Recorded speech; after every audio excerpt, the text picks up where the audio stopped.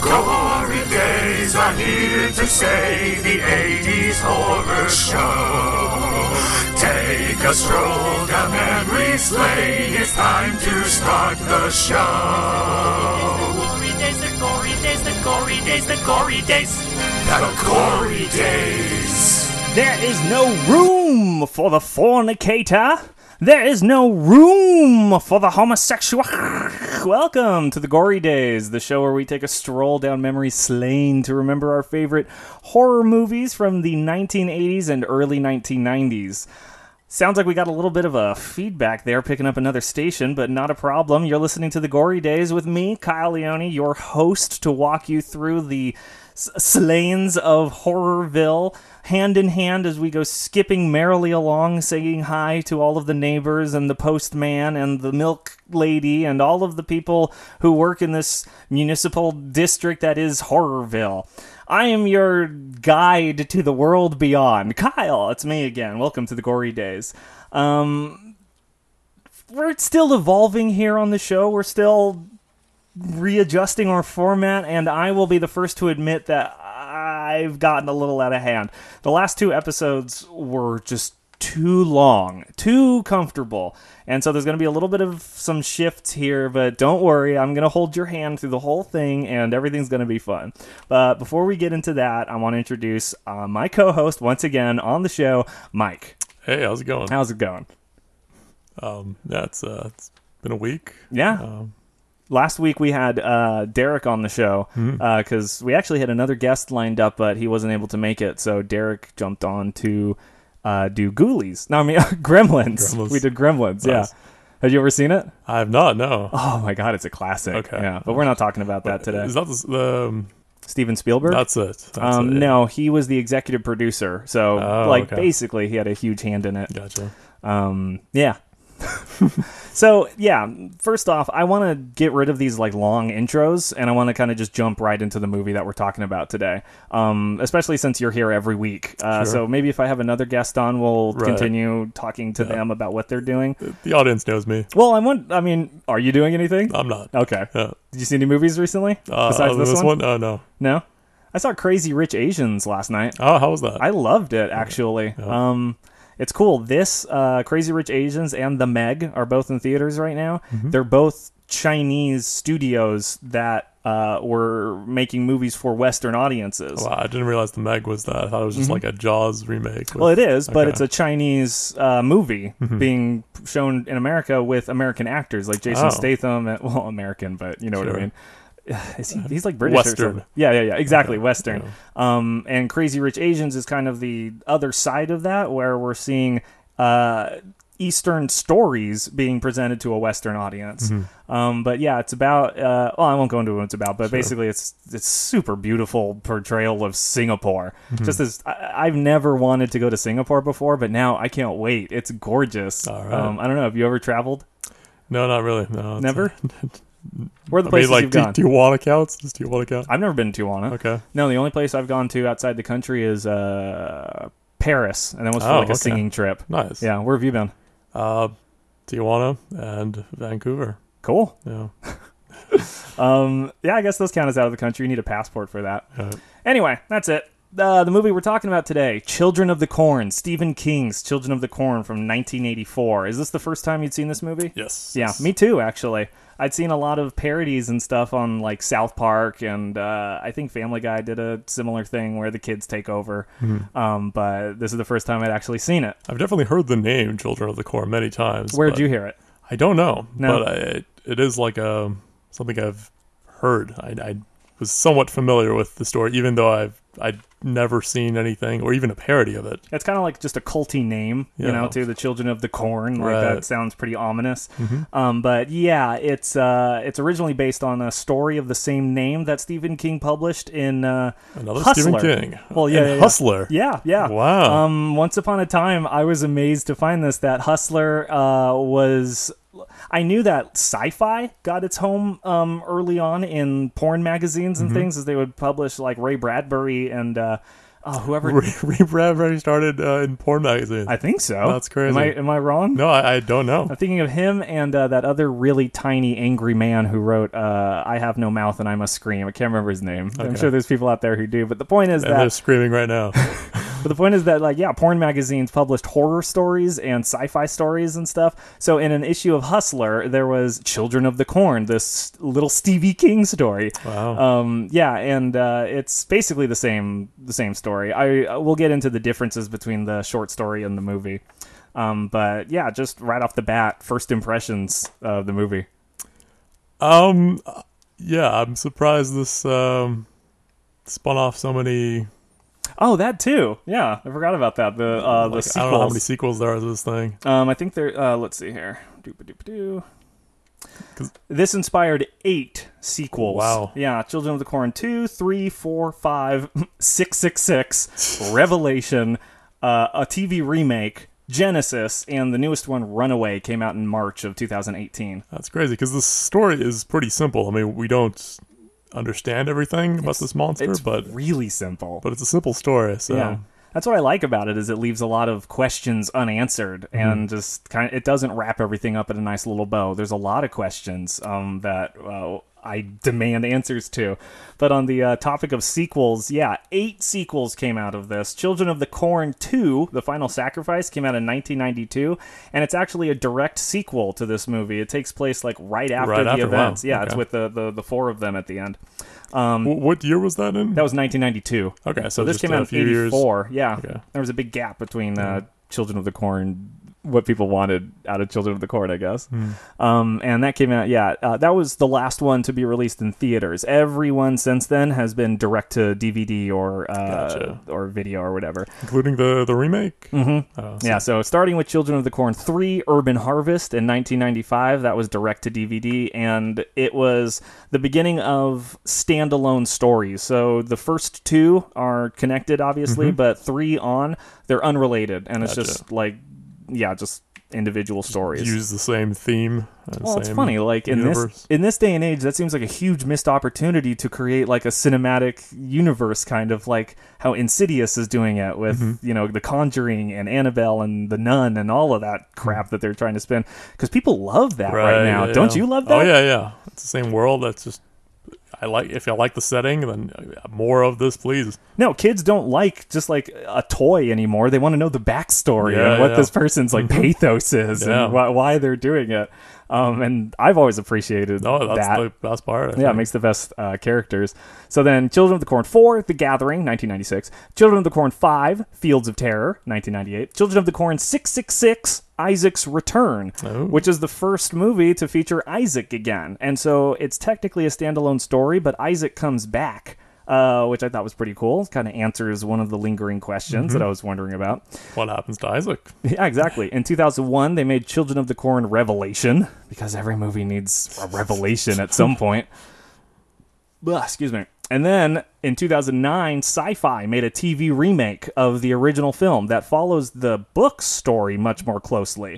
And some interesting trivia about that is that the director noticed how silly the original looked with all of these kids being portrayed by older actors. Right. So he wanted genuine aged kids, which apparently just turned out to be an absolute production nightmare. There's 2 things that directors jokingly say not to do. Don't work with kids, don't work with animals. Right. Because, you have to educate them. Like, they have to go to so many hours of school on set and things like that. I can only imagine. Which is why I was so surprised when Isaac was such a good actor and he looks so young.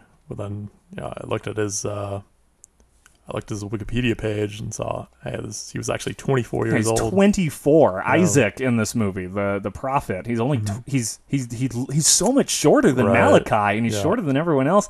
And he's got the little squeaky voice. But he was 24 years old, and you looked into that. Yeah, he has HGH deficiency, human growth hormone deficiency, so that's why he hasn't grown. Yeah, so if you were laughing or giggling about that up until now, shame on you, because I certainly feel terrible for thinking it was silly that he was 24 when I found out. Then in 2011 they made Children of the Corn Genesis, and finally in March of this year they made Children of the Corn Runaway. Unrelated, they're just wringing out Stephen King's story for whatever they can. He's what's hot right now. It's just like, I guess it lays the groundwork for more stories like that. Like, a person comes to a town and there's no adults, and what do? And they get captured, and yeah, I guess you can just do that 8 more times, apparently. All of them had no adults? Is that kind of the running theme? They all killed their adults. They all killed their parents, yeah.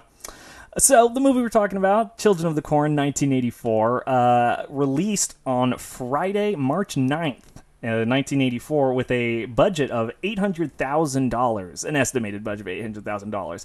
But that weekend, it made $2 million back. So, this was a pretty popular movie. Probably because Stephen King was already a pretty big name by then, but...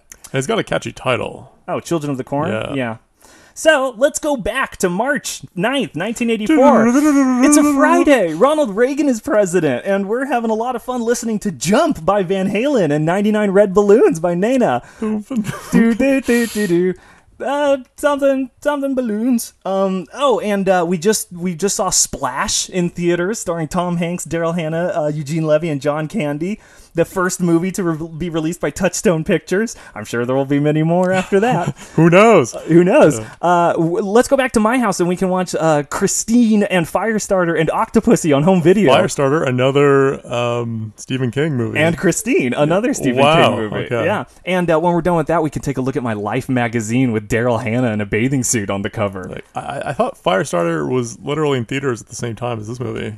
Oh, my research says that it was just coming out on home video. Oh, okay. Maybe that's the case. I don't know. This is something we could argue with. Where'd you find that? I don't remember. I think I found mine on takemeback2.com. And to be fair, it wasn't completely accurate because the website said that in 1984, people were watching a TV show called Down to Earth, which is a 2001 comedy starring Chris Rock, where he is an angel and gets sent into a white person's body. Oh, okay. So no, I don't think people were enjoying that as a TV show in 1984. No, that's not the thing. When it had come out. So, hey, takemeback2.com, fix your stuff. Or teach me how to fix it. Taglines for this movie that I thought were pretty fun. An adult nightmare. You see, it's kind of got the... No comments on that one? The next one is, I guess. And a child shall lead them. Yeah, that sounds like a prophet or something. It reminds me a little of... when I hear that line, I think of religious things, like a Bible verse. Religious things. Also, Lord of the Flies, the book, which has... I've never read Lord of the Flies. Okay, you did? Okay. Did you have to read it for school, or did you do it for pleasure? Both, Kyle. Both. I don't know. I've seen the movie, and it's not really like a pleasant story, but I'm sure the book kind of expands on the themes and allegory of... Probably. I haven't seen the movie, so... Oh, okay. Yeah. And a child shall lead them sounds biblical because it does come from Isaiah 11:16 in the Old Testament, which reads, And the wolf shall dwell with the lamb, and the leopard shall lie down with the kid, and the calf and the young lion and the fatling together, and a little child shall lead them. It's also what's written in the church scene on the walls. One of the walls in blood is, I assume blood is written, and a child shall lead them. Yeah. And then the final tagline, which is my favorite, I love this. In their world, adults are not allowed to live. Pregnant pause. Yeah, exactly. It's got ... and everything. Yeah. So, did you get a chance to check out some of the trivia and things for this? I saw a little bit of the blunders or the on IMDb. There's like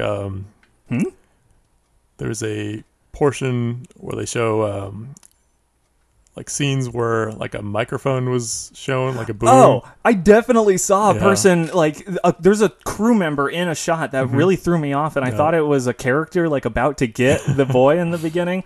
So yeah, in the spirit of the new format of the show, I guess the last thing I want to do is explain the timeline, and then we'll just jump right into it.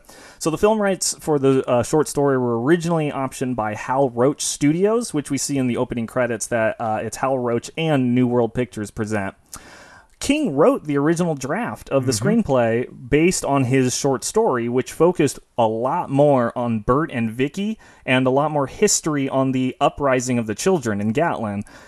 But I would have loved to have seen that, but Yep. instead the script was disregarded in favor of George Goldsmith's and the reason for that is he had like the first 20 minutes of them just talking in the car, explaining the backstory. Goldsmith says King's script started with 35 35. pages of Burt and Vicky Okay. arguing in a car. So he decided to tell the story visually through the eyes of two completely new characters, Joby and Sarah.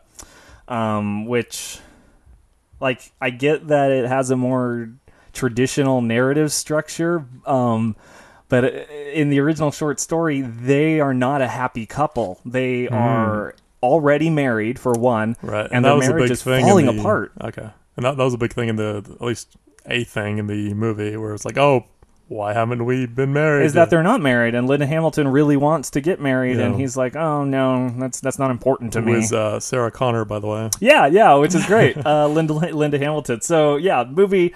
Wait, was that all of it? Yeah, I guess that was all of the timeline. Nothing really else. Yeah, that I wanted to hit on. So we can jump right into it. Set in the fictitious rural town of Gatlin, Nebraska, the film tells the story of a malevolent entity referred to as "He Who Walks Behind the Rose," which entices the children of the town to ritually murder all the adults in town and a couple driving across country to ensure a successful corn harvest. So that description, that synopsis comes from Wikipedia, and it's like the top part where they don't give you the whole plot. And I think it's a little misleading because it makes it sound like the kids murder everybody and Yeah. no one gets away. Right. Well, I guess that's almost true, except for maybe the mechanic. Well, in the original story, that's the case. Differences specifically is that neither of them make it. Linda Hamilton's character in the book dies, Okay. and Burt dies in the book immediately after seeing Linda Hamilton's character die. So Like out of sorrow or something unrelated? Oh, they catch him. They kill Okay, him. He's killed gotcha. by the one who walks behind the rose. I see. So I want to kind of unwrap these differently. I don't want to go scene by scene. The big thing is that the city of Gatlin 3 years ago was a normal place. Everyone in town was having a great time. Joby was going to church, and it seems like that day, Yeah, for whatever reason. that was the day that Isaac, this preacher kid, was able to convince all of the children that there was an evil entity stronger than the God that they knew that willed them to kill their parents. And so these extremely influential children Yeah. do it. Mm-hmm. And they kill everybody. And before that, there was like a nice voiceover of the kid just Joby explaining this nice town, and it seems really pleasant. And then, bam! And then that's it. Yeah. They all get slaughtered. And then they don't In really... a diner is where we see it. Yeah, we only see the diner. Where Joby's parents get slaughtered as well. That's one of the first opening scenes. It's at Homer's. It's a coffee shop. All the diner patrons get poisoned and then sliced and killed, but none of it's seen. All of the violence in this movie, starting Yes, right here from the off-screen. diner, is all off screen, Yep. and you just see blood kind of spray onto Joby's face. Yeah, and it's not like particularly impressive blood. It's just like regular. No, it doesn't look like the Hellraiser goopy No, blood. It doesn't no. look like... It just looks like strawberry jam preservatives or something like Yeah. that. So that was 3 years ago. That's what the title card says. Mm-hmm. So when we see the characters of Burt and Vicky, played by Peter Horton and Linda Hamilton, respectively, it's not clear that it's later or that much they do later. say present day. Oh, it does? Yes. Oh, I must have missed that. I didn't see that. And so, which I don't like that movies do. I don't 'cause- either. and- Because it means 2018 for right, us. to us. But they should have said like 19, whatever, or 3 years later or something like that. Which is odd because none of the kids seem to age. Well, it's Burt's birthday, so the entire film takes place in one day, and canonically it's October 3rd, 1983, which also happens to be another character's birthday that we meet later, Amos. He turns 19 today, and he celebrates his birthday by getting sacrificed. Yep. So Burt and Vicky are dating. They're not married because that's kind of a They're running... almost engaged. Yeah, it's like they're at the point in their relationship where they can talk openly and joke about getting engaged, but they're still not. And it's obvious that Burt, they're both going to Seattle Right. to They're start their driving new cross lives. country Yeah. to Seattle, where So Burt is now a doctor, and he's an intern now, and I Yeah. guess he's going to start his residency Right. at the Seattle place. And that's what takes them. So they have to go through Nebraska to get there. Where do you think they started from? It had to be somewhere on the East Coast. The huge hole in my geography. Because Nebraska is pretty Midwestern, and Seattle is in the Pacific Northwest. So they must have had to come from either the South or the East Coast, I'm thinking. Irrelevant. I just thought, just fun to think about. Anyway, the inciting incident starts when they're driving along, and they hit a kid in the middle of the road. Well, before that, I liked when they were listening to the radio, and there was like there's a preacher. There's a preacher saying on what I was saying at the top of it. Yeah. There's a bunch of religious things, and they're clearly making fun of it and how they're making fun of how like backwater this place is as they're driving through. Like they were expecting to find music, and that's all they get is that. And it sounds like an adult. I don't know. It doesn't sound like a kid. It definitely sounds like an adult. Which is weird because it seems like the whole town is children. But yeah, maybe they just left that broadcast on or something. I don't know. So the book doesn't explain where this kid comes from in that moment, but the movie does, since we see in the opening credits, apparently this girl Sarah can draw the future when she like has a fever. She can see the future and she can color it. So the opening credits are kind of like an overture for the rest of the movie. You actually see like scenes that make more sense later, and I thought that was kind of fun. Yeah, that's cool. As like foreshadowing. So what we find out that Burt and Vicky don't know is that this kid Joseph is trying to ditch the cult. He's done, and he wants to run out of there with his little suitcase, but he gets like.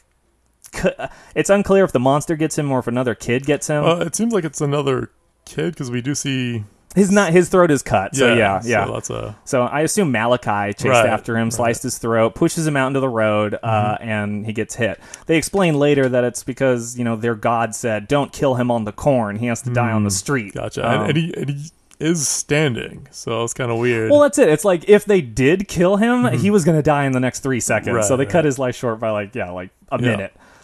But understandably, they hit a child, and they kind of are freaking out. And Burt handles it by wrapping the kid up in a sheet. Before that, there was a weird thing where like they run this kid over, and then he's like, "Oh my God, are you okay?" And he checks like her neck for like a while. A long time, like whiplash or something, and it calms her down.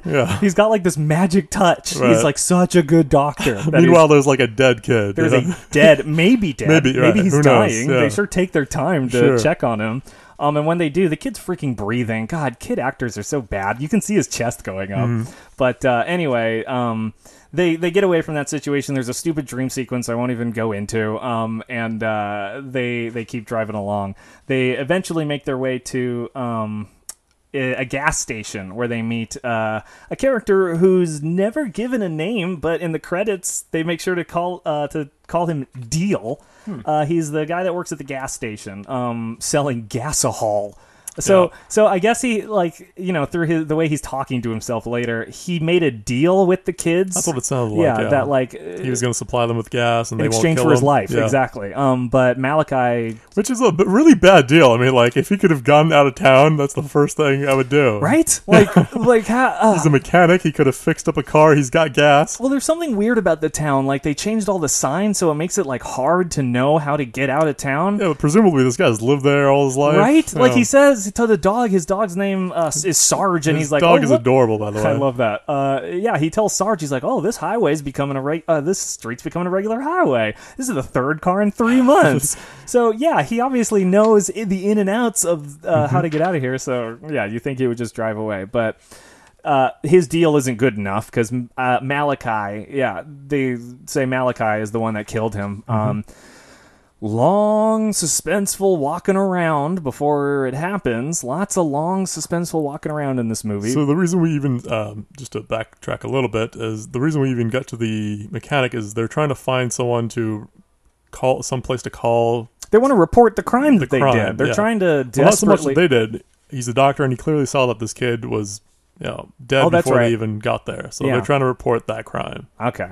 And I guess, were they out of gas too? They weren't out of gas. They still had gas, but they were looking around for adults, or at least a phone or something like that. And he's the only one. And he tells them, "Oh yeah, there's another town. Just go this way and turn this way." And they're like, "Great." But the directions aren't right. They're weird. Yeah. As soon as they turn down a road that is supposed to take them one way, they see another sign for Gatlin, and the distance is smaller. And so they turn in opposite direction, and another sign for Gatlin, and the distance is even smaller. And I guess they're getting desperate to find someone to talk to, so they decide to turn into Gatlin. Yeah. Gatlin is the town of Nebraska that apparently has been completely overrun by kids, and all of the parents and adults are dead. Then we cut to Isaac talking to his congregation, and this is where they kind of flesh out what the cult is. With the blue man and everything. And the blue man being an officer. Yeah, so he talks about he who walks behind the rows, and Isaac is like pontificating. He does a great job, honestly, with all of his like. He's a good actor. Yeah, like I don't even think I could reproduce it, but like and he shall speak through me, and he speaks always through me. Yeah, literally stuff like that. To all these kids. And so the one in charge is Isaac. The second in command is Malachi, who I can assume is like maybe 17 he's or 18. Yeah. Okay, he's 18. And that's another thing, is that it's the children of the corn, not the adults. So when you age out on the first day of your 19th birthday, you sacrifice yourself to he who walks among the rows. And I was wondering that, like, as the movie was going on, like, oh, what happens if they age? And then the movie answers it. And they sacrifice. So Burt and Vicky are driving along, and they find a house that they think, oh, wait, that's right. Movement. That's right. There were kids, like, looting their car. And so they get in and they follow them, and they're trying to find them. They lose them, but they do find a house when they see some movement come from it.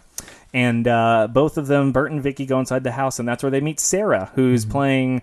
Well, they were playing Monopoly in there earlier, but now I think she's just drawing and listening to her record player. Because Isaac forbids all of that. Isaac, it was in the opening credits in the like drawings and things, but it looks like they had like a burning where they got rid of records and books. And honestly, it's just good dictatorship. Is like the first thing you want to do is get rid of anything that would influence thought among your people, so that you're the voice of reason.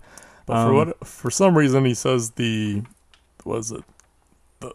who walks behind the rows wants to keep Sarah alive because she has like future sight, and he like knows that and knows how valuable that is. Well, it seems like he kind of has a little bit of that, maybe. It's really unclear, and I kind of like the way they play with it, where it just seems like Isaac is kind of just a zealot, and he's taking advantage of them, and it's not clear if it's real until you see the sky when the gas station guy is looking out, and he's like, oh, it's just the wind. The clouds are going crazy in a way that makes me believe that, oh no, this is real. It's actual like there's magic, or there's an evil entity. Which is kind of cool. Like, imagine, part of being a cult, but it's real. And, like, they actually have some powers or something. So Sarah and Vicky stay together. Burt says that he's going to leave and go check out the town hall. Are we safe, Burt? Split up. Are we safe? Yeah, are we safe? Yeah, it's weird, but I think we're safe. Okay. So Burt goes around looking all over town for things, and he sees a bunch of weird stuff that freaks him out, makes him think that he's not safe, specifically a picture of a dragon burning what looks like Vicky. At which point he gets like some Jedi pat my hours. Flashback. There's a disturbance in the Force. Must find Vicky. Yeah, because what happens is Vicky's hanging out with Sarah, and Sarah draws a picture that we don't see until Vicky gets kidnapped. The kids come in, Malachi and all the kids, they take her away. Sarah is a little girl and obviously does nothing, but we see the image that she drew, and it was exactly that. Vicky being taken away by the kids. Right, and she was specifically said like, oh, Vicky was saying, oh, Sarah, what did you draw? I drew you. And she was kind of like, what is this? What did you draw? So yeah, the blue man you mentioned earlier was a police officer. They keep calling him the blue man because I assume he was the last adult to ever and he was wearing a blue uniform. Yeah. But it's revealed later through Joby that he almost saved everyone. Yeah, that he almost killed the monster, he who walks behind the rows. Yeah, and so they kind of hold him up as like a forever sacrifice to how close we came. Yeah, and how we can never, which I think was kind of cool. Because Vicky sees him and she freaks out when she realizes that's my fate. Do you think he was starved to death on that thing? No, it seems like something happened. So he looked beyond, well, I don't want to say skeleton. He looked like a mummy, sort of. Like he had the life drained out of him. The life drained out of him. And then we kind of see, I don't know if we want to jump to a later scene, but we see something that later happened with Isaac when the that's coming up. Yeah, right. So That's Isaac and Malachi like have a mutiny. Malachi is bigger and stronger and pushes him down in front of everyone and says, "We're not going to believe you anymore." And to my surprise, everyone turns on him. People are like, okay, they must have hated Isaac. Yeah. It's kind of set up that they did, that no one really liked how oppressive he was and how they like.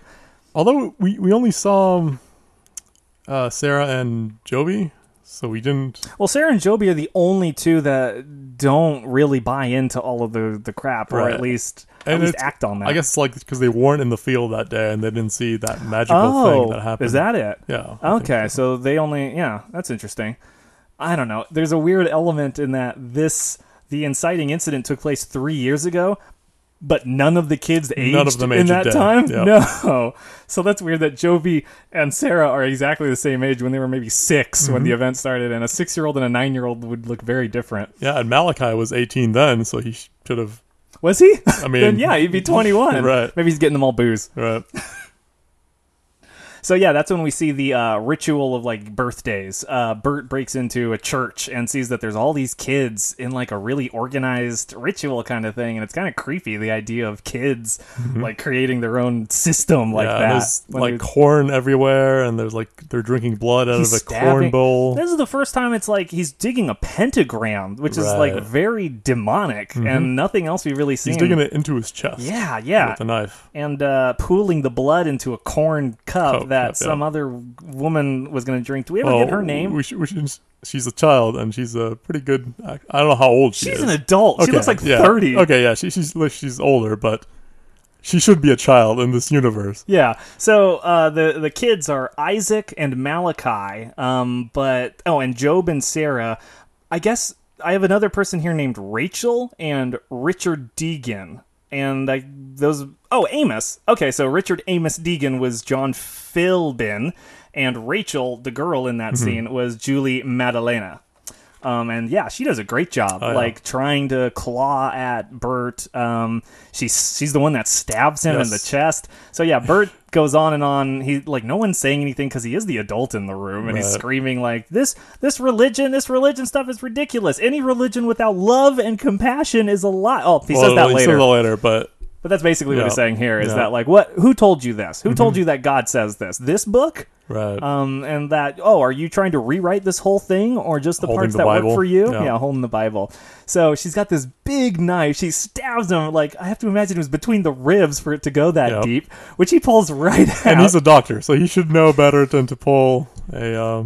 I'm pretty sure you're supposed to leave it in, right? I'm pretty sure. Otherwise it would bleed a lot more than we see. It barely bleeds. And eventually Joby finds him and brings him down to their secret cellar under their house where they have all of this food. It's like a bomb shelter. Yeah, that his dad built for the communists. Yeah.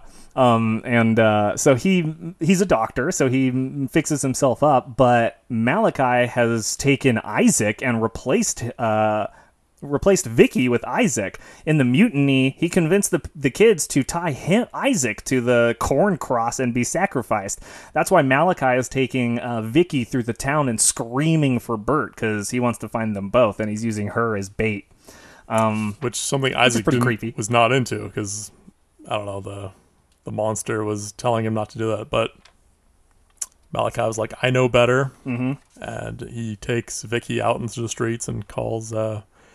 what does he call him? He doesn't call him by his name. He just says Outlander. Outlander, yeah. Because that's what Isaac called them, is that a test is upon us. He will send outlanders, and we must sacrifice them. In which times he cuts Vicky with a machete on her face. Like a pretty deep and large scar. Yeah. Which somehow shrinks throughout the movie. Completely goes away. Goes away. No, not completely. Like it shrinks and shrinks and shrinks as the movie goes on. Like she's got hyperhealing powers. So... it doesn't work. Burt doesn't come out, and they take her back to the ritual where Amos is going to sacrifice himself, but Joby has got a bird's eye view of the ritual and brought Burt to the barn, which is like a yard overlooking the... Yeah, it's like several yards away from the ritual. So from there, we see Amos. And Amos is just perfectly happy sacrificing himself. Amos is ready. He's like, please, I'm ready. I'm here. I want to join you. And that's when we see for the first time a physical representation of what this thing is. He who walks behind the rose is like a creature that's underground or something. Yeah, we do see. I thought it was like a force, but it's physical. Yeah, in that way. We do see it. Well, we don't. I don't know if it's really it. We do see some. It's like a red cloud? lightning cloud. So what happens is the mound slides along the ground and gets Amos. We don't really see it. Once again, you don't see any violence on screen, which makes it it makes it feel not like a horror movie when you do that. It just makes it feel like a TV movie. Yeah, like it's okay if you do it a little bit when it's like something. But give us one. Yeah. Even one. Like the knife cut doesn't count, in my opinion. Yep. So the ritual has begun. Amos has gotten eaten, but what nobody expected is the damn thing to possess Isaac in a really weird visual effect. Well, we see him like... It creeps up like his legs and covers him. And at first, like, oh, he's dead or something like that. And then only like a couple scenes later, he's Super Isaac. Yeah, he's Super Isaac. He's got like horns. His hair is all messed. Yeah, he's got like scars on his face. Right. And because what happened was when the thing possessed him, it launched his crucifix up into the air, and so he must have landed somewhere and gotten hurt. But so he's now possessed by he who walks among the corn, but he still or walks behind the rows, but he still refers to it in the third person. So it doesn't make me think that this is. No, it just gave him superpowers or something. Yeah, and it gave him the strength to snap Malachi's neck in he's his super bare hands. powerful now. Yeah. But that's the last we see of him. Yeah. We don't know where he went. Isaac disappears after he snaps Malachi's neck, because the plan explained by Joby is that when the blue man was here, so everything's going crazy. The he who walks behind the rows is like destroying the barn, and the force is like all the kids are scared. They have no leaders anymore. Everything's going to hell. And Joby explains when the blue man was here. Before this, Burt runs in, and this is something I thought was really odd. Burt runs in to their sacrificial ritual, and he just stops them by talking them out of it, which I was like, whoa, that's all it took? He literally just convinces them through his words. That's when he says any religion without love and compassion is a lie. Yeah, that's all it took. Everyone kind of buys into it. They're like, that makes sense. Makes me think these dumb kids are so susceptible. Like, it didn't take much for Isaac, and it wouldn't take much for Burt. Yeah, so Burt convinces all of them not to kill him, because by the time he's done beating up Malachi, and Malachi's like, seize him! No one does anything, and in fact they kind of leave. But then once Isaac gets taken over, everyone is kind of like, oh shit, this is real. We got to get out of here. Burt doesn't know what he's looking at. He hightails it out of there. So that's when Joby talks about the blue man. And what was the blue man's plan? So it was they run into the barn, and everything's going to hell. Yeah, and the blue man, the police officer's plan was he read some verse from the Bible. I forgot what it was, but... Oh, that's right. Somehow he managed to, like, hurt the force or make it weaker by reading this specific... Well, I don't know if it's that, but it gave him some insight into how to destroy it. I forgot what the exact verse. It's, I'll paraphrase, but it's essentially about false prophets, that the false prophet should be, condemned and... Did it have fire in there? Maybe. Yeah. Okay. Maybe. I feel like I should have written that one down. Yeah, I probably should have too. But yeah, his plan was to set the cornfield ablaze, and the way he was thinking of doing that is to take the gasohol, which is alcoholic gasoline, gas, very flammable, corn, very explosive, and to put that into the sprinkling system of the cornfields, which is pretty smart. Yeah, it's a smart plan. Oh, yeah. And I thought, even if they don't set it on fire, that's probably going to kill all the corn. Like, it's probably going to destroy the soil. Eventually. Yeah, all that gasoline and alcohol. Although it evaporates really quickly. So. Oh, that's true. So, so that's not enough, though. They're spraying gasohol all over the place, but it's wet. It's not on fire. He makes a Molotov cocktail out of a glass bottle. Like you make a Molotov cocktail, not out of a plastic bottle. And do you want to handle this? Oh, sure. Okay, yeah, because this ending climax is so... It's hilarious. So the monster's like coming to get them, and everything's like shaking, and he takes this glass Molotov cocktails and throws it. Before he's running through the corn, and he trips, and the corn itself starts wrapping itself around like his legs and his body. And I wrote down Evil Dead corn because it's like the tree in Evil Dead, and the way it like wraps. Yeah, that was actually cool. The way. I thought it was cool, and Yeah. I was like kind of scared. I was like, oh shoot, this is a power we haven't seen before. Right. It's now physicalizing the corn. Yep. So he's cutting he has like a knife and he's cutting. Joby shows up. He's completely like powerless and he's stuck, but Joby comes running from the barn, gets over to him, cuts the corn off, saves his life, and how does he say thank you? He's like, oh, go back to whatever. Get back to the barn. What are you doing here? He says, get back to the barn. And Joby leaves the frame, enters the frame again, and says, excuse me. This is the freaking climax. We don't have time for this crap. Right. It's like then what happens? This funny scene. Then now this is the part. Then after this, so he takes the glass bottle and wants to throw it into the cornfield where there's all this gasohol to set the whole thing ablaze. And he throws it, and it happens to land on the path where some soft dirt. Yeah, so it doesn't break. Nothing happens. And then Joby is running after it, and he's like, no, don't run after it. You'll die, Joby, or something like that. And Joby, he picks it up. He runs all the way to that bottle. He runs all the way to the bottle, and I thought like, oh, okay, so Joby's gonna throw it from there. But no, Joby grabs the bottle and runs all the way back. Like he does a sprint to the bottle, hustles it back, and then is like he gives it to Burt. And he's like, throw it better. Yeah. Meanwhile, the mound is coming ever closer and closer. Mm-hmm. He hurls it, it breaks, and it lights the whole thing on fire. But because of the gasohol like in the pipes and stuff, there's explosions. Just like way bigger. It's incredible. Yeah. It's huge. It's like this huge effect that I wasn't expecting. The budget for this movie was $1 million. I bet like half of that went to pyrotechnics or something. Yeah, seriously. And then even more than that, we see like a visual effect of the entity, the he who walks behind weird, the rose. It's like a superimposed flame on top of a real flame, which is and then it's like a face on the like mushroom cloud, and then it goes away. And I feel like it's pretty clear that it's gone. Yeah. It's gone, and they burnt it. Mm-hmm. Maybe it's like tied to the corn though. So if the corn comes back, it comes back because there's 8 freaking sequels. So something happens. So that's the end. He was able to burn all the corn, but there's one last scare because Vicky and Burt and Joby and Sarah are walking back to their car, and Burt gets into the back seat, or gets into the front seat, and Rachel's back there, and she's got to get one last scare. She's like, aha! She's got like a scythe in her hand. She's got a scythe. And she's about to get them, and then bam, front door, car door in the face. Yep. Knocked out cold. Mm-hmm. And they're just like, ooh, she's out. Yep. And they leave her there. Well, so he's like a doctor. Bert's like, oh, what do we do? And Vicky's like, send her a postcard from Seattle.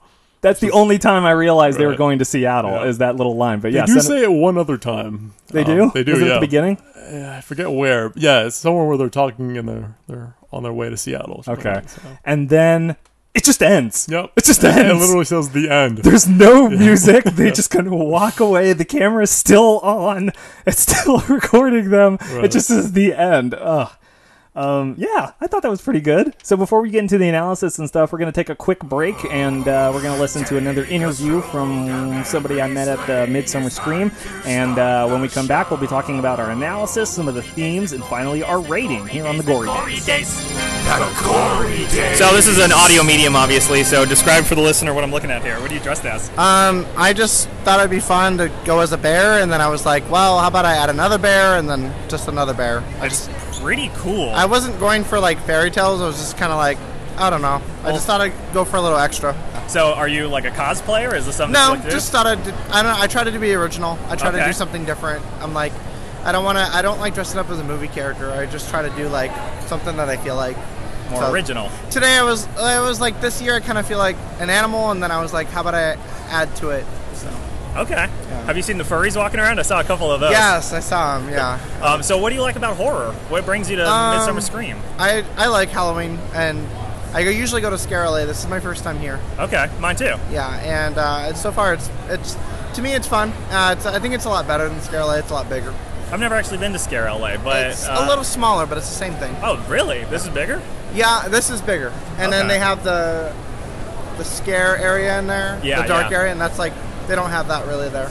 So, but I mean, what do you like about horror and just the genre and the medium as a whole? Like, why? I like scaring people. Oh, okay. And I like that, every film and video game has that little touch of darkness, and I've always been drawn to that. But you like the scaring part. You like to be on the other side. I usually have a home haunt for Halloween, so I always scare you. This is my costume. That's pretty cool. So, and we're doing clowns, but I was like, I don't like clowns in general, so I was like, okay, I'll be a toy then. I'll be a toy clown. Where's that located? Is that something you want people to know about? Redlands. It's just a home haunt. It's not an official business or anything. Okay. Is that what you'd want to do? Huh? Is that what you'd want to do? Is build that up? Yeah. Every year it gets bigger and bigger, and we're kind of known as the scary house in the block in Redlands. Okay. So we're always like, Redlands is a little bit more conservative, so we're always kind of like the one that pushes that boundary a little bit. Oh, okay. Interesting. Yeah, it's 1133 West Olive Avenue, in case anyone's interested. But sure. It's year round. Year round. Just one night on Halloween, and it's really fun. Oh, okay. We usually get a lot of people to come and help out, and it's all volunteering work. And very cool. Does it have a name? No, not really. Okay. Every year it's a different theme, and this year we're doing clowns. Okay, gotcha. Very cool. So, yeah. Well, thanks for taking the time. Yeah, absolutely. The Gory Days. And we're back. That was an interview from Midsummer Scream talking to a fine young gentleman dressed as a teddy bear with another teddy bear on top of it holding a smaller teddy bear. That's a lot of bear. Yeah, he was pretty interesting. He mentioned that he has his own, haunt out of, I think he said Reading, his own private house that he converts into a haunted house? A real haunted house. And it's year-round, or? That's what I asked. He said, no, it's just during Halloween, but it's sense. The whole month, usually, he'll have it open just for anyone to come by. Oh, that's pretty cool. Yeah, that's really nice of him. I didn't get a chance to ask him, how much he spends on that, but it made me think that a lot of the vendors and stuff at Midsummer Scream are for both amusement parks and that kind of thing, but also for individuals who can afford that. Yeah, that's really cool. I'm assuming it's a free admission to this haunted house of his. Oh, maybe. I don't know. Maybe he charges for it. Yeah. I feel like it should be free. Unless, I don't know, if I'm paying them. Yeah. Maybe I have to sign something. Yeah. There's a waiver. So, Children of the Corn, I want to talk about the themes, specifically the idea of cultism and religion, religion being a vehicle to get influence and power over others, whether or not it's for malevolence or otherwise. Yeah, I feel like we always bring up religion, but it's always been a theme in these horror movies. And I guess that is a common thing. That's funny. Yeah. Yeah. What do you mean? Well, we brought it up in Hellraiser quite a bit, and a little bit in, I guess not in Graveyard Shift, but in Pumpkinhead a little. Yeah, absolutely. Yeah, this idea that religion is the antithesis of evil. Yeah.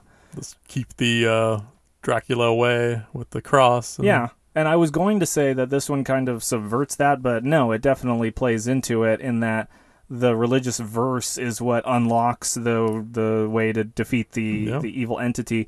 But in the same way, the religion is what, powers the entity and gets these kids. So let's break down what the cult is. Yep. It's Isaac. Right. Isaac is the main guy. He was a kid preacher in Nebraska. Right, which, is that a thing? Oh, yeah, big time. That's a real thing. Is young preachers and very, very young...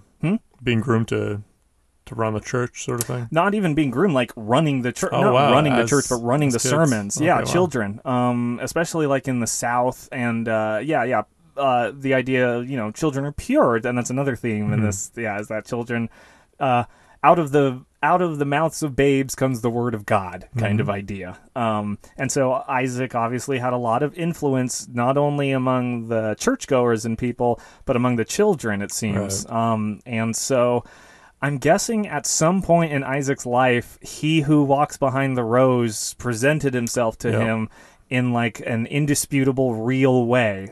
I mean, it is a physical creature, or it can move the cornfield. So, but is there anything that implies that Isaac never had proof, that he was just maybe having dreams, or just? Well, the other thing is he says he communicates with it, and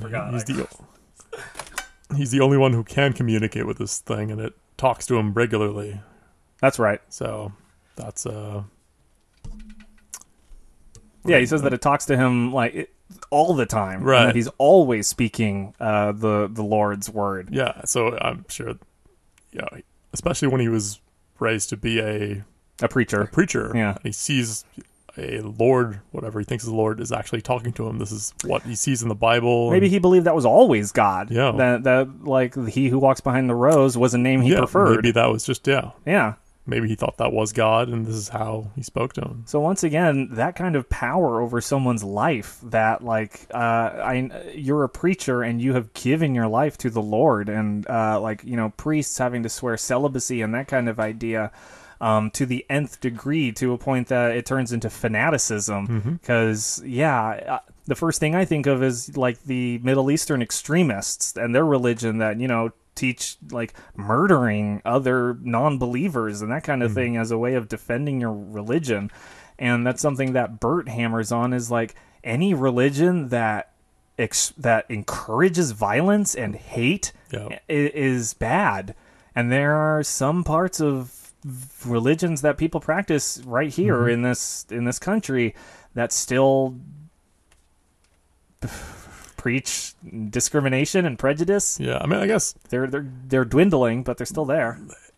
Here's what's kind of odd: like a lot of this is, I mean, the Bible hasn't changed, but people see it differently now. It's people take different parts of it and interpret it differently than how they did previously. So that's kind of odd. It seems like politics change religion in some way. Yeah, that it's like if your society changes and becomes gets to a certain level, then the religion that is being put into you somehow changes to apply to your life. Yeah, I guess. Yeah, I don't know.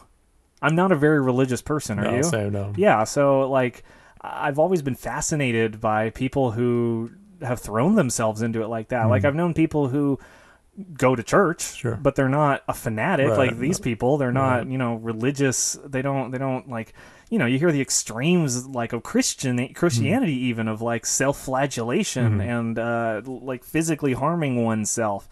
But to preach open violence and wanton killing of your parents, that's insane. Yeah. Like he must have been very charismatic. It's either that, so we don't see his first speech on the field, which converted all these kids. It was some big event. Yeah. Right, but it was either he was so charismatic that he won them over, or maybe they saw some supernatural thing. Or he had proof in some way. Yeah. So I don't know if this really ties into that religious theme, but the fact that Vicky and Burt aren't married, and that Burt has a problem with commitment, or although I guess in the book they were married. They were married and they hate each other, so there's nothing really to draw from there. But as far as this script, well, let's take just this movie, I guess. I don't know. In my mind, it's like, well, it makes them connected, but it leaves them open to other relationships in the movie. But it's a horror movie, so that doesn't really happen. And there isn't even a moment where they like validate that they're not married, like well, this is it, so it's like, after this, if we make it through this, like something like that. There's nothing really, right. So I mean, we do see them be more like a family at the end, because they kind of adopt the kids. That's true. Two of them at least. I guess that's kind of like well, if you're not committed then now you are, now you really don't have a choice. I don't know, was that a theme really? I wrote it down as a theme, the idea of marriage and a lack of commitment over this like family. I didn't really notice that, to be honest, when I was watching it. Well, then I'll move on to the big one, which is that children and loss of innocence. The idea that it's universally agreed upon that children are cherubic. They're safe. They're the ones that are untainted by the woes of the world, and they don't have anxiety and depression and things, and they don't murder. They're kids, and we all love kids. So an adult nightmare, the idea of the kids that you could never punch or kill or fight off. They're your children coming at you and killing you. I feel like this movie doesn't play with that horror enough. Yeah, like that opening scene of the kids turning on them. Yeah. It's too quick and it's too distant. They're none of the adults. Like, there's no parent relationships. Right. We don't see that at all in that moment. Just random kids killing random adults. Like, it would have been really cool to see several like families being torn apart by their own children, like without any feeling. Yeah, it would have been really creepy. And I feel like the posters and stuff kind of like imply there's going to be more shots of creepy kids kind of just standing places and slowly like maybe moving around like until they zombies almost. Yeah, or just like, you know, acting supernatural in some way without necessarily being supernatural. Just like there are hundreds of kids in this town. You don't think you could have played with like look-alike kids to make us go like, whoa, what the heck's going on? And it's like, no, they're twins or they're triplets or something like that. Or there wasn't even like I'm a little kid, I'm lost. Where are you? And then surprise, like there was, trap. Like they didn't play with any of that. There's lots of expectations that people have with children that they could have played with in this more traditional narrative structure of the script. Yep, but instead it's all said and done with in the first 2 shots of the movie. Yeah, pretty much. Yeah. And so, like, the idea of you and your girlfriend driving across the country and having to stop in this town because of a horrible accident, and you're just trying to do the right thing, gets you trapped into a hell. That's something that I always like how do people get themselves into these situations? It's like the reluctant hero. That's part of it. Yeah, exactly. Because in real life, I guess, like, if I hit a kid, I don't think I would put him in my trunk. I think I would call 911, but it's the 80s, so they don't have cell phones, so yeah, they have to drive to the nearest place. But like in all these horror movies, like Hostel and Saw and these things, I always try to put myself in their shoes and think, how do I protect myself so I never end up in a situation that I can't escape? You know, like, it's as simple as 6 pieces of wood nailed together in such a way that I cannot get out of it, left anywhere in the world. How do I avoid that situation? How do I stay conscious at all times, never get knocked out or tricked or anything like that? And that's the thing, is that Burt and Vicky aren't stupid. They're not your typical like horror characters. They have more going on. They're cautious. They've got self-preservation, obviously, and they're not tripping all over themselves, except for Burt at the end. But I respect them, and I was rooting for them the whole time. Yeah. It would have been nice if one of them didn't make it, personally. Yeah, just because, the emotional stakes would have been a little bigger. When they put Vicky up on the cross, they don't do anything to her. She's just tired. And it's only one day, so it must have been like 3 or 4 hours, but she's like exhausted from it or something. From being out in the sun. But yeah, so that's a major theme, is children being evil and things like that. And the other thing is, so at the end, there was, I guess Joby was the only one who's like had the presence of mind to, hey, this bottle being thrown there wasn't gonna kill this monster. We need to do better.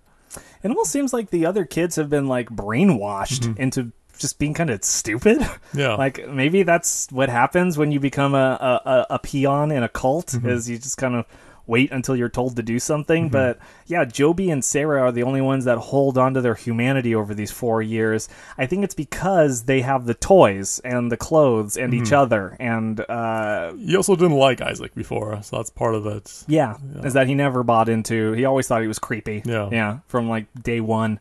But even more than that, the adults, like when Burt is when Joby's running out to get that bottle, Burt is like, no, don't do it. He's watching out for Joby, but Joby's like, hey, I need to do this. He basically was the hero, the kid. Oh, you're right. Which is kind of cool. That is cool, that he saves the day with his knowledge. Yeah, that is interesting. So yeah, children can be the villains and the heroes of this story. I thought that was cool. Yeah, because, I don't know, children are usually just the damsels in distress. They're usually emotional baggage or something for the main character to have a horse in the race or something like that. And here they're the main villain, and 2 of them are heroes. So, additionally, there's the theme of survival, of wanting to, not get killed by these kids, but they're pretty strong. And I thought about it, like, it doesn't, like, enough. If you get 5 17-year-olds, they could probably restrain a full-grown adult, whether it's Burt or Vicky. Sure. They never really restrain Burt, but they do get Vicky. Yeah, and she doesn't look... She's Linda Hamilton. She doesn't look tiny. Like, she's not frail. Yeah. She's really fighting Sarah them off. Connor. Yeah, exactly. Yeah, she knows what she's doing. She can fight off anything. And she's taken down by, these 17-year-olds. But... survival, and it's like, are you willing to kill children to survive, even if they're killing you? The only kids that die are killed by other kids, and adults are killed by other kids, and the dog is killed by other kids, but no adult kills a child, which I think obviously you can't do in a movie, regardless of how evil the kids are. Yeah, although we did see after the dog dies, the mechanic goes after the kids as a vengeance, but presumably he didn't get anyone. Yeah, but I don't think he was actually going to kill anyone. It's more like to scare them off or self-defense, because he knows what his deal is here. It's I'm allowed to live as long as I give you gasoline. And I guess the only one is Burt punches Malachi and beats him up a whole bunch, which honestly was a little awkward because he is a kid. And it's like, I know he's been trying to kill him, but that's the thing. That's what I want to talk about is like, despite how evil the kids are, me, the audience, never wants to see them hurt by an adult. And is that something you were feeling? Maybe not to that extent, because is that like, no matter what they do, that Western idea, I don't know if it's Western, it's probably universal, that universal idea that no, kids are safe, they need to be safe. I don't want to see Malachi was almost an adult, so Malachi was almost an adult, so it's kind of I have to imagine he was like pretty close to his 19th birthday. I totally didn't expect Isaac to be overthrown in the middle of the movie. Like he I thought he had a pretty good stranglehold on everything, but it was that's all it took. One push, and I mean, honestly, they're kids, and physicality is just a big thing among like children and people in general. So. So yeah, and Isaac does a good job of yelling and screaming and like going like, "No, you're heretics! You're all going to die! This is terrible!" And he was right. I'm sure some kids died in that fire. I'm sure not all of them got away, but once again, off screen, because they certainly don't put it out. They leave the scene. They like hightail it out of there. Yeah, there's even a funny, they're like running away from the fire, and Joby's like, "Oh, it's dead, right?" Yep. So why are we still running? Yeah. God, Joby's so weird at the end of the movie. He like loses his character and becomes this like, the silly person. Well, then why are we running? Because there's a giant fire and an explosion. You don't know what metal shrapnel is going to come flying out of there. Yeah. So the last one is small town communities housing dark secrets, and the idea that it's like a whole town can be wiped off the map and just like. The neighboring communities, don't like.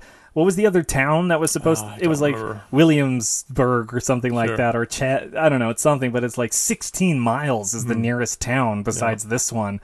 So it manages to be completely off the map, and that's always creepy. The idea, like, do you agree? Yeah, I mean, I do.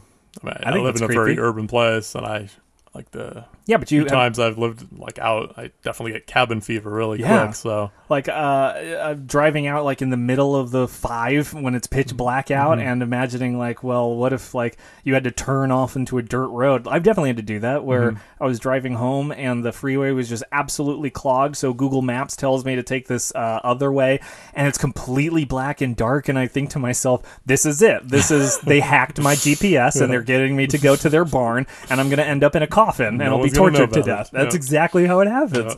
And so I thought about that, the idea like, it's me and my girlfriend or wife or whatever, but like there is no safety when you're out here. Like once you leave the safety of your home, this movie is telling me, and get into the mysterious backcountry of Nebraska, you got to be safe. If you hit a kid, keep driving.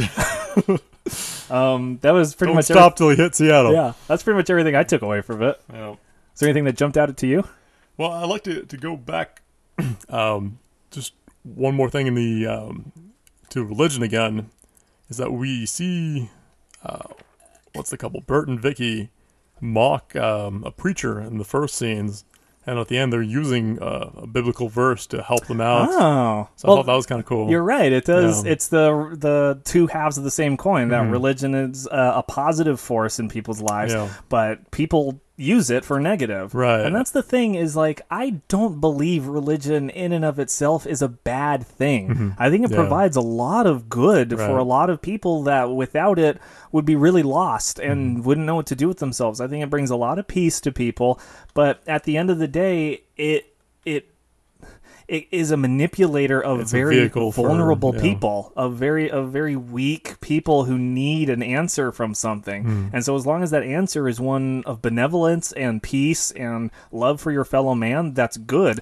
But when it uses violence as a means to an end, I guess the other thing is like extremism, because I imagine the couple isn't maybe a little religious, but not to the point where they're... No, they can't quote a verse. Yeah. And they do, well, Burt does say any religion not based on love, and so he seems like he's open to that idea, but not the extremism which these kids are clearly into. This fanaticism that results in violence and murder of your own kin. Like, that's the worst. That's one of the commandments, is thou shalt not murder, and thou shalt honor thy father and thy mother. They broke 2 commandments in that. Thou shalt have no false idols before me. That's 3. I don't know why I know so many of the commandments, but and for the religion theme, that's something huge, that Isaac is able to take everything that they might have held as, like, you know, important and valuable as their morals, and converts it and perverts it for he who walks behind the rose. And so what is he who walks behind the rose? Let's get into that.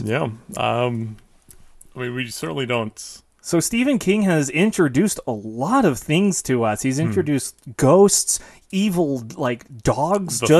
These. That wasn't actually Stephen King. Yeah, that was John Carpenter. It was Fog, right? The Mist. The Mist. Monsters in the Mist. He's done It, which is just this, like, alien, otherworldly force. Shape-shifting monster that preys on fear. So this one is kind of like par for the course as far as, like, all of his cosmic, metaphysical, supernatural horrors go. It just wants blood.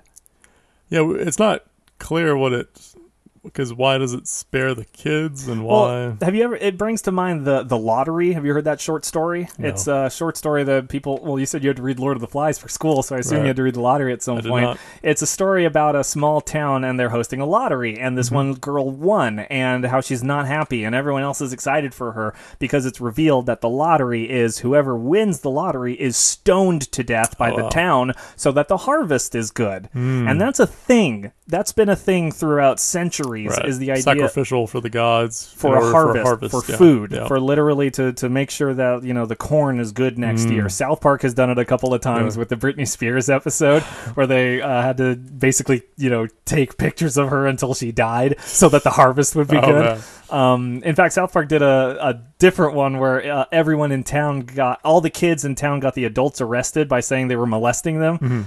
So that was their Children of the Corn version. Is all the kids. It was called the M Word. It's a really fun episode. I gotta see it. Yeah, it's early on. But yeah, so this is a thing. The idea that a small town believing so strongly in essentially paganism, that it's never to God, it's always to the corn, to the harvest, to something that represents this, like, entire community's desperate need. Yeah, although this community seems like it was just a normal church-going community. There's nothing, but the kids believe in this. What was it called? He who walks behind the rose. Behind the rose. It's a really wordy name. It's really clunky. Every time I've said it, I had to, like, look at my paper to see what it's called called. It He Who Walks Among the Rose, He Who Walks Behind the Corn. I've called it all these different things. So that's always kind of freaked me out. The idea of, like, a small town being so set in its beliefs that they're willing to kill someone and like just remove themselves from it, or even, like, make up things like, oh, well, they're a sinner, they're a heretic, they're a homosexual, they're a fornicator. Right. In this case, it's just for watching music or for listening to music. Just for being outside, just for being an outlander, an outsider. And the idea that, like, you're not from here, and Isaac turning it into, like, well, this is a test. He said he would send outlanders here as a test, and now we have to kill them.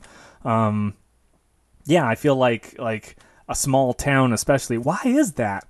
Why is it a small town? No. Why is it? Is it because are small towns more susceptible because they don't have libraries and, like, you know, enough people in them with different thoughts to. I mean, maybe like they are, like, in a small knit community. There is, like, more of a group think to that, where everyone knows each other and everyone kind of knows each other's history, and they don't trust new people. Maybe they're racist. I didn't see any black people in town. Well, I mean, there's bunch of towns in the middle of the country with. I'm sure it's a part of it. Mm-hmm. Yeah. So I almost forgot that theme, but did you have any others? I think that was it.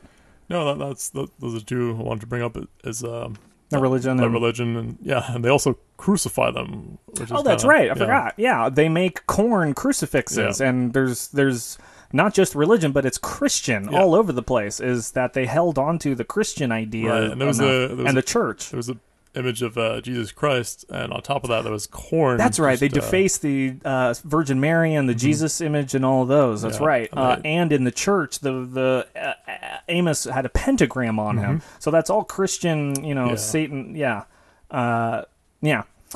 So we made it. Yep. We made it all the way to the end. Now we talk about our rating, what we thought about it on a scale of 1 to 5 thumbs, 1 being the worst and 5 being the best, based on any criteria we want at all. Mike, what'd you think of this movie? Well, I'd just like to point out a couple more things before getting into the rating. One is, how did the kids have clean laundry at all times? Have you noticed that? That's a good point. Yeah. Well, I guess Joby was wearing the same thing through the whole day. It was super it's clean. 1 day. Yeah.